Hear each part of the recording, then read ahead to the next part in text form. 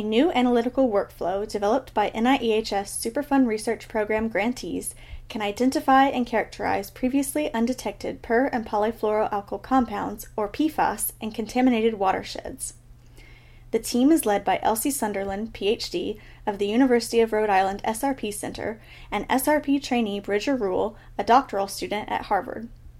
To conduct their analysis, the researchers collected surface water samples from lakes and rivers in 6 coastal watersheds on Cape Cod, Massachusetts, 3 of which had known sources of aqueous film-forming foams, or AFFF, contamination. They found a combination of PFAS commonly used in firefighting foams in coastal watersheds in Massachusetts and a large fraction of fluorine from unknown sources. PFAS and AFFF, used for firefighting, contribute to contamination of drinking water supplies. Older AFFF containing long-chain PFAS, such as perfluorooctane sulfonate, PFOS, were phased out in the early 2000s. PFAS chemicals used in older and new AFFF share a similar carbon-fluorine backbone, but their characteristics, such as chain length, vary considerably. By characterizing this distinct composition, researchers can identify older AFFF from newer foams. While AFFF is known to be a major source of contamination, PFAS from other sources are also present within watersheds, including septic systems, wastewater, agriculture, and atmospheric deposition, making it difficult to isolate their origins. The research team designed an approach to distinguish the signature of PFAS from different sources, such as AFFF. First, they used mass spectrometry to analyze samples for 27 PFAS that are commonly detected in environmental samples. Some polyfluoroalkyl compounds, called precursors, degrade into other fluorinated compounds, making it difficult to identify the original compound. To address this challenge, the team used a method called total oxidizable precursor, or TOP assay. The TOP assay uses an oxidant to transform PFAS into compounds that can be measured by traditional mass spectrometry. Then they developed a new method of statistical analysis to reconstruct the chain length of precursors and other fluorinated compounds to identify the predominant PFAS sources in environmental samples. The researchers detected 13 of the 27 targeted PFAS in more than 70% of the samples.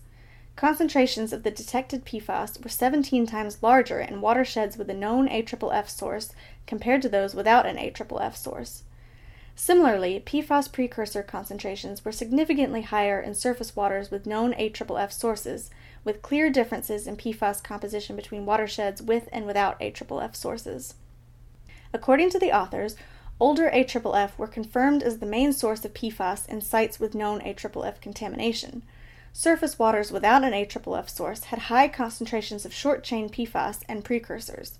According to the authors, PFAS detected in these sites could originate from consumer products contaminating septic systems and private wells. To identify PFAS and precursors that are not captured by TOP analysis, the researchers measured extractable organofluoride, or EOF, in one of the sites with known AFFF contamination. EOF quantifies the total amount of organofluorine in samples without knowing their exact identity. Analysis revealed high concentrations of unexplained EOF that did not originate from AFFF. In fact, targeted PFAS and precursors only accounted for 24 to 63% of EOF across samples, indicating that traditional approaches failed to explain substantial fractions of EOF in surface water downstream from AFFF sources, according to the authors. According to the researchers, results from this study show that PFAS from older AFFF in the Cape Cod region are an ongoing and large source of contamination to the marine environment, even 20 years after discontinued use. In future work, the team suggests further investigating the fate of AFFF precursors in marine food webs, as well as the source of unidentified PFAS that may contribute to exposures of aquatic life and seafood consumers.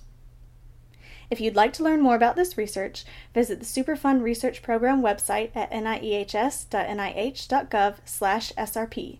From there, click on the research brief title under the banner and refer to the additional information listed under the research brief. If you have any questions or comments about this month's podcast, send an email to srpinfo@niehs.nih.gov. Join us next month as we discuss more exciting research and technology developments from the Superfund Research Program.